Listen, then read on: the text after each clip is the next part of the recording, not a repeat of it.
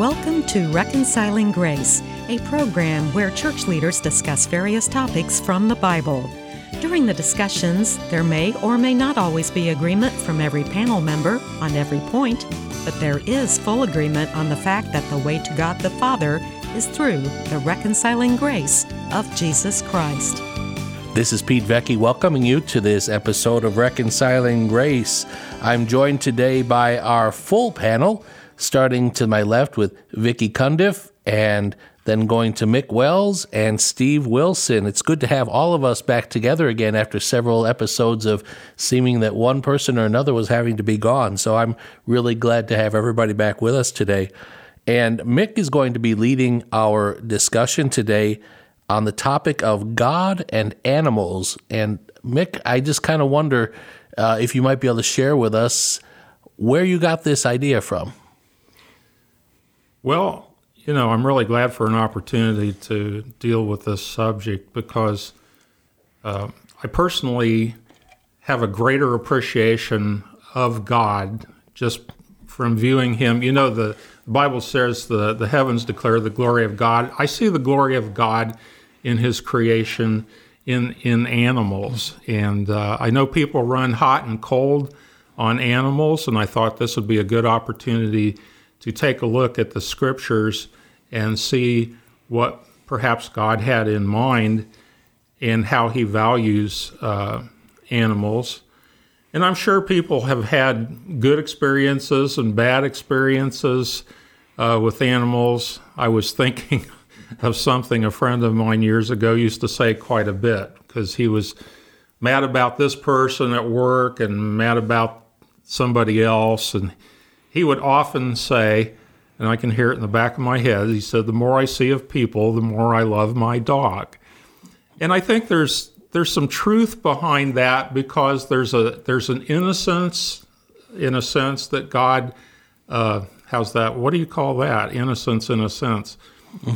When you come to the door and a friendly animal greets you coming home, and there are other times when you wish that they would go in a corner and that type of thing. Mm-hmm. But I do see the hand of God. And I was going to just ask you panel members here, if you have a pet. Steve, I know you have a couple. We were talking about it. Mm-hmm. Just to see what you think about animals in terms of the hand of God in their lives, and how God has used an animal to help you in some fashion. Anybody have any thoughts? Well, I'd have to say for me, got 2 dogs and a cat. Recently got the 2 dogs. And they can have, varying effects on my mood, but a lot of times if I'm stressed or something, they'll come up to me and just their friendly enthusiasm will help brighten my day. Yeah, I've got a cat. Mm-hmm. In fact, I've got 3 of them. They find me. I live at the edge of town, and the strays, I put out food for them, and suddenly they're not stray anymore. And I remember one that was all messed up. His ears were bleeding, and he was not friendly at all. But after feeding him for a while, he became friendlier. And one day I was sitting on my porch out front, and the cat came up, sat in front of me, and then he jumped up in my lap and he started hitting his head against my chin, which is a sign of affection. Well, that cat adopted us, and we adopted him. His name is Scruffy, and he came to me at a time I really needed an animal friend, and I thank God for him. How about you, Vicki? Do you have a creature? I don't right now. I've had cats and dogs over the years, and just like an opposite effect. Just sitting here remembering. I mean, I love cats particularly, but just in my adult life, I had a cat one time, and it was on the basement step, and sleeping. And, I'm just going down the stairs, not paying attention. Fortunately, I didn't break any bones when I got to the bottom. But it was just funny because he just looked so guilty. He's coming in while I'm laying in bed trying to heal up and feel better. He just, he knew he did something wrong, kind of thing. So yeah, I like them even though they sleep in the wrong places sometimes. Pete, do you have a pet? Or what do you think of animals? Well, for the first time over the past, year and a half now, in pretty much most of my life, I don't have a pet. We have had much of the time, but when our one dog died, actually is Riley was his name. He was a beagle, and our daughter Maria kind of adopted him. And it was like, I kind of enjoyed not having dog hair all over the house for a while. And then next thing I knew, something was wrong. She was cleaning her bedroom without being asked. And later that day, she was telling us about this dog that had been rescued from a rescue place. And the people were going to have to be getting rid of her. And she wanted to know if she could bring it home. But my daughter was engaged at the time. And she said, just until I get married, and then I'll bring the dog with us. And so she did. Oh. And it was really bizarre because I really did not want another dog. Not that I don't like them, but just having the responsibility of a dog was getting to the point where I was enjoying not having to make sure that I was home by a certain time to feed the dog or get the dog out or whatever. And I prayed about it and felt that God was showing me that, yes, we have to go ahead, and in order to be obedient to God, we need to take this dog in, and we did. And I guess that she's been helpful to somebody or to our daughter or to us, and we still get the opportunity to babysit her a lot because our daughter only lives about a mile away, and so they need to go away somewhere. We end up watching the dog for the evening or something like that. Well, I found that they are a lot of work, and there's some wonderful things about them. I've thought, too, it's occurred to me that getting a free cat, for instance, is like getting a coupon for $5 off on a Cadillac, too. Mm-hmm. There's a lot of expense there. But they are a lot of fun. Well, let's take a look at the Bible. Where do animals come from? This should seem fairly obvious to a Christian, but in our world, it's not such a misleading question, because a lot of people believe that we came from animals, and I think you're going to find as we study the scriptures that God created animals and that he also created us, and we have a special place in creation. So Steve, could you share with us Genesis chapter 1, verse 20? And God said, "Let the water teem with living creatures, and let birds fly above the earth across the vault of the sky." So there's no fuzz on that. If we believe the Bible, Genesis tells us that God created the sea creatures and those that fly through the air. And that was the fifth day of creation. And then he went on and built upon that on the sixth day of creation. Vicki, would you share with us Genesis 1:24? And God said, "Let the land produce living creatures according to their kinds, the livestock, the creatures that move along the ground, and the wild animals, each according to its kind." And it was so. And so you have the sea creatures and the birds on the fifth day. You've got the land animals, livestock, wild animals on day 6 of creation. And when you study to present a program like this, you run into questions that other people have. I saw a question that said, well, when did he make the insects? Because they're not mentioned here. But you got to believe they're certainly not plants. They are animals, and it was apparently one of those 2 days. So after God made these, what happened, Pete? Genesis chapter 1, verse 31, the first part. God saw all that he had made, and it was very good. Now, at the time he said that, he had already made man, too. So he had made everything by that point. And he stepped back, and he didn't declare it just good. He said very good. And when that comes from God, you can take it to the bank. Well, I have no concept of what was going through the mind of God to say we need sharks, we need musk oxen, we need birds.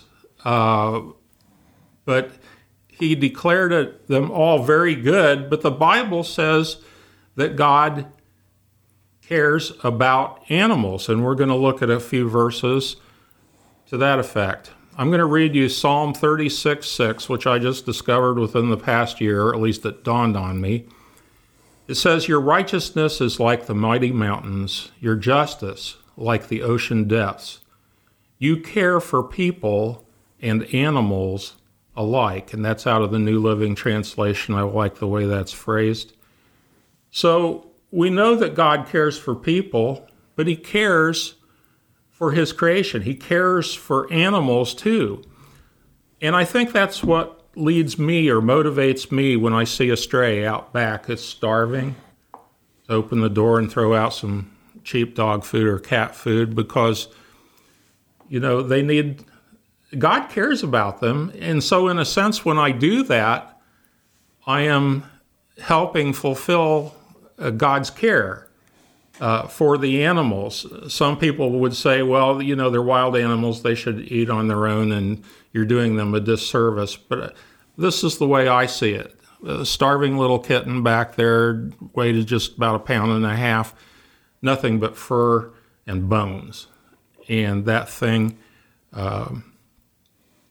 ate the food I put out for it. It became a regular. We've got it at a animal placement shelter right now, but it warmed up to us. But I see that God cared for the animal through me, and I'm trying to give it the life that God intended for it. Steve, another example, you brought this up to me the other day by email, and would you share with us Jonah chapter 4, verse 11? God says, "And should I not have concern for the great city of Nineveh, in which there are more than 120,000 people who cannot tell their right hand from their left, and also many animals?" Yeah, what does that say to us? That says basically that God cared about his animals there, those animals he made. And I think it's a reflection of recognizing the innocence of animals. And he was going to spare the animals, and if he could, the 120,000 people in Nineveh said who cannot tell their right hand from their left. In other words, they didn't know about the true and living God.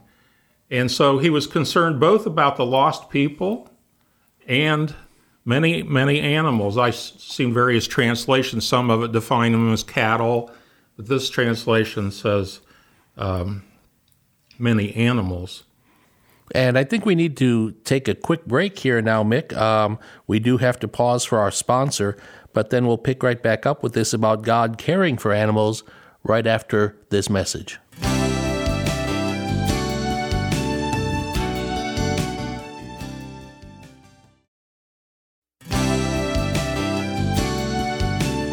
Welcome back to Reconciling Grace. We are privileged to look at God and animals as a topic in this program. We're taking a look at how God cares, or does God care about animals? And so far we've seen he definitely does. And we're up to a point where I've asked Vicki to share a verse from Genesis chapter 6 and verse 19. "You are to bring into the ark 2 of all living creatures, male and female, to keep them alive with you." Now, that says a lot to me, because you recall that the Bible says that Noah was found, I'll paraphrase here, pure in his generations, and God had selected him and his sons and their wives as a remnant to repopulate the earth. Now, we can't necessarily say the same about animals. They're different creatures. Were they pure in their generations? I think that's a moot point. However, God did recognize, I believe, the innocence of his animals and how they were actually victimized or cursed or subject to the curse from the Garden of Eden and Adam and Eve, and recognized that, hey, they've really done nothing wrong. Let's spare 2 of every living creature. Now, there were more added, as you can see in the scriptures, to offer sacrifices when the flood was receded. But, 2 of all living creatures. I think we need to understand that when the rest of the human population was wiped out, so was the rest of the animal population. And so there's a parallel, because God provided for a remnant of humankind and also the animal world here. And that means a lot to me, because the animals didn't eat of the tree. They didn't disobey. They were rather victimized, if you will. You know, one of the things that I've often wondered is, were all the sea creatures killed off during the flood?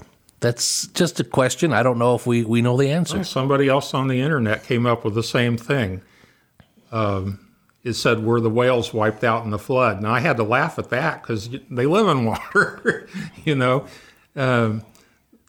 I believe, just based on what light I have, of course, that if a sea creature is subject to a flood, the only thing I can think of is to wipe them out is the freshwater, saltwater type thing, where they don't have the environment. But certainly sea creatures were not on the ark, right? Mm-hmm. Okay. So, good question. And by the way, there are a lot of questions without clear answers, just like that insects one that we talked about a little earlier. And really, honestly, the question I asked, if we never know the answer, it probably won't make a whole lot of difference to our salvation, will it? Well, I hope it doesn't, because I'm utterly unprepared if it does make a difference. Okay, Pete, I'm going to ask you to share with us a story. These are the words of Jesus, Matthew chapter 10, verses 29 to 31. Are not 2 sparrows sold for a penny? Yet not one of them will fall to the ground outside your Father's care. And even the very hairs of your head are all numbered, so don't be afraid. You are worth more than many sparrows. This tells me a lot, because he's basically pointing out that sparrows, which were fairly cheap and insignificant in terms of monetary value, he's watching them. And you know, there was a song written about his eye is on, didn't say the condor, on the sparrow. But the point is that things that we consider almost insignificant, God knows about them. He knows every molecule of their body. He has his eye upon them, literally, as the song says. And not one of them will die without the Father unnoticed or not noticing it. So they are within the care of the Father. And so he makes the point here, and this is a big distinction. When it comes to how to treat animals versus humans, I think the scriptures clearly point out that God places human beings, they're ahead of the animal kingdom. I mean, we're going to see more about that later. But if there is a priority, God has it on humans. It says, don't be afraid, you're worth more than many sparrows. Well, let's take a look at how God cares for them. And I've noticed a kind of a trending pattern here. It's going to be evident in what we read here. These are from Psalm 104. And verse 14 says, He makes grass grow for the cattle and plants for people to cultivate, bringing forth food from the earth. Now, it's interesting the way he phrased that. He makes grass grow for the cattle. It's like he deliberately is providing for the nutritional needs of an animal. And Steve, would you share verse 21 from Psalm 104? The lions roar for their prey and seek their food from God. Clearly, it's saying basically the same thing, that the lions, we've gone from herbivore, a cow, to a lion who is a carnivore, but they seek their food from God, the same God that provided grass for the cattle. And Vicki, would you share with us verses 27 and 28? All creatures look to you to give them food at the proper time. When you give it to them, they gather it up, When you open your hand, they are satisfied with good things. And that, again, it's along the same lines. We've gone from cattle to lions. It says all creatures look to God to give them food at the proper time. Pete, would you share with us Matthew 6, verse 26? Again, these are the words of Jesus. Look at the birds of the air. They do not sow or reap or store away in barns, and yet your heavenly Father feeds them. Are you not much more valuable than they? So we shared with you 4 verses from the Scripture on how God cares for animals. And do you see the common thread there in those verses? God feeds them. Food. Yes, God provides for their needs, food. But he does it in a variety of ways. You know, some eat the plants, some are going to kill other animals, some are going to eat insects. And you said earlier how you fed the cat. You felt like it came to your door for that. And so God provides for them in multiple ways through his own creation and even through us. That's a great point, because it's not just a one-size-fits-all. It's Right. It's in God's way. It depends on the animal. Like some of them are animals of prey, Sure. you know, and so he just created them for all different kinds of purposes. Yeah. I have to, maybe this isn't the right place for this, but I have difficulty within myself knowing how to feel about the animals that kill others versus those that would eat plants. And we're going to get into this in a little more discussion when we talk about vegetarianism and what the Bible implies about it. But I'll give you an example. If a pack of coyotes, and this is a very real possibility, if a pack of coyotes came up and surrounded my cat and killed it and ate it, I would be angry, because that cat's like a family member to me. However, if I were to just go and see the little baby coyotes that the pack is trying to feed wherever they live in the woods, I'm a sucker for baby animals. Okay, the little animals are cute. God wants them to be fed. He provides for them. I just wouldn't expect him to provide my cat, because that's a foul. That's No, it's a mammal. well, yes. Okay, we're going to get into spell check here. But you see what I'm saying, and I'm sure that every person who's a vegetarian probably deals with these kinds of feelings too. We'll get into that in a little while. That was what they call a rabbit trail. Now, I like to come up with counterpoints too, because I don't know what to think of these things. Let me read for you Genesis chapter 3, verse 21. It said, "The Lord God made garments of skin for Adam and his wife and clothed them." Okay, we just learned that God cares about his creation. He cares about animals. And after Adam and Eve sinned, what was the first thing God did? He went out and killed an animal to provide clothing or cover for them.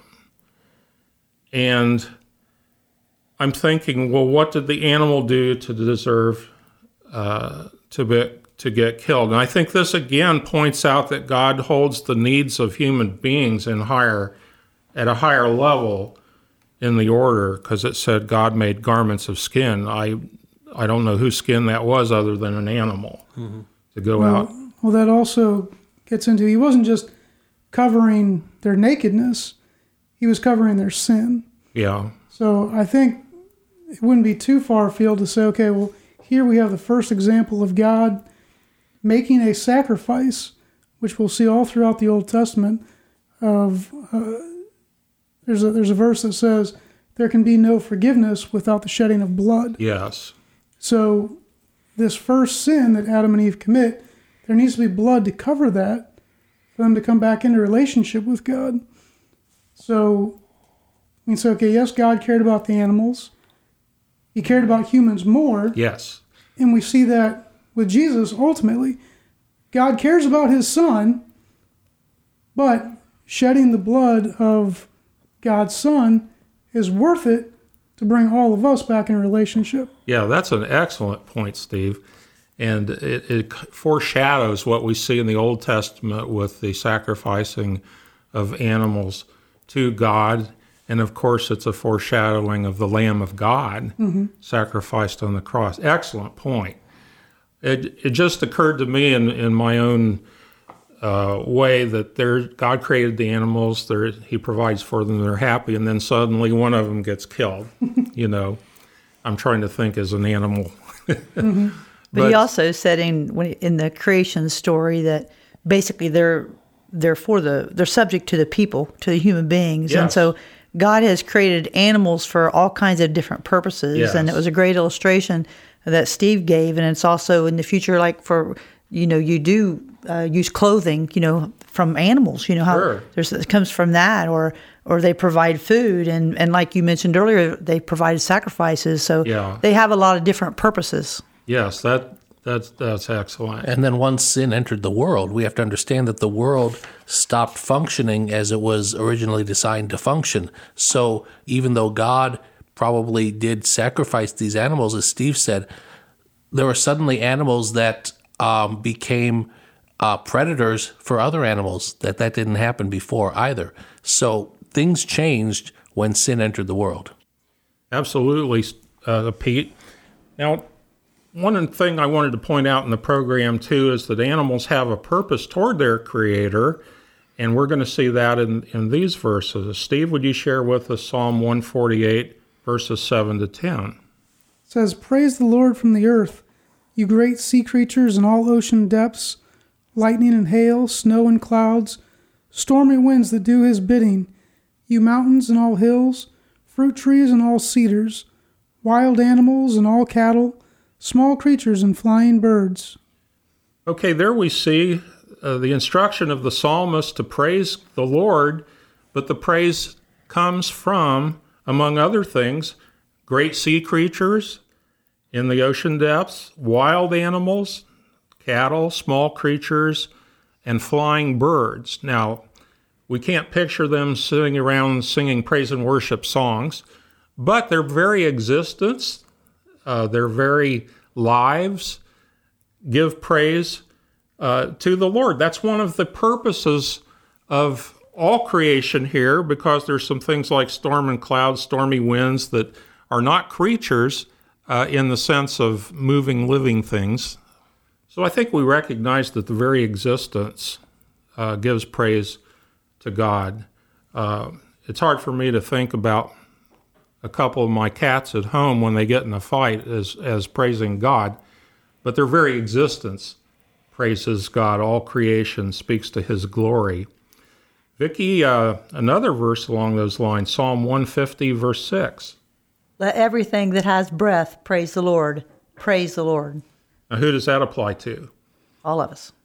Everything that has breath. And I tell you what, we're using a lot of breath in this one. We are almost out of time. So for Steve Wilson and Vicki Cundiff, Mick Wells, thank you for sharing with us today.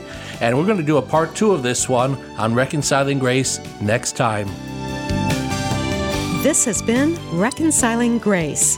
If you have a comment or a question for our panel, or if you would like to invite one or more of our panelists to share with your church or group, please send an email to rg@faithandfriendsradio.com.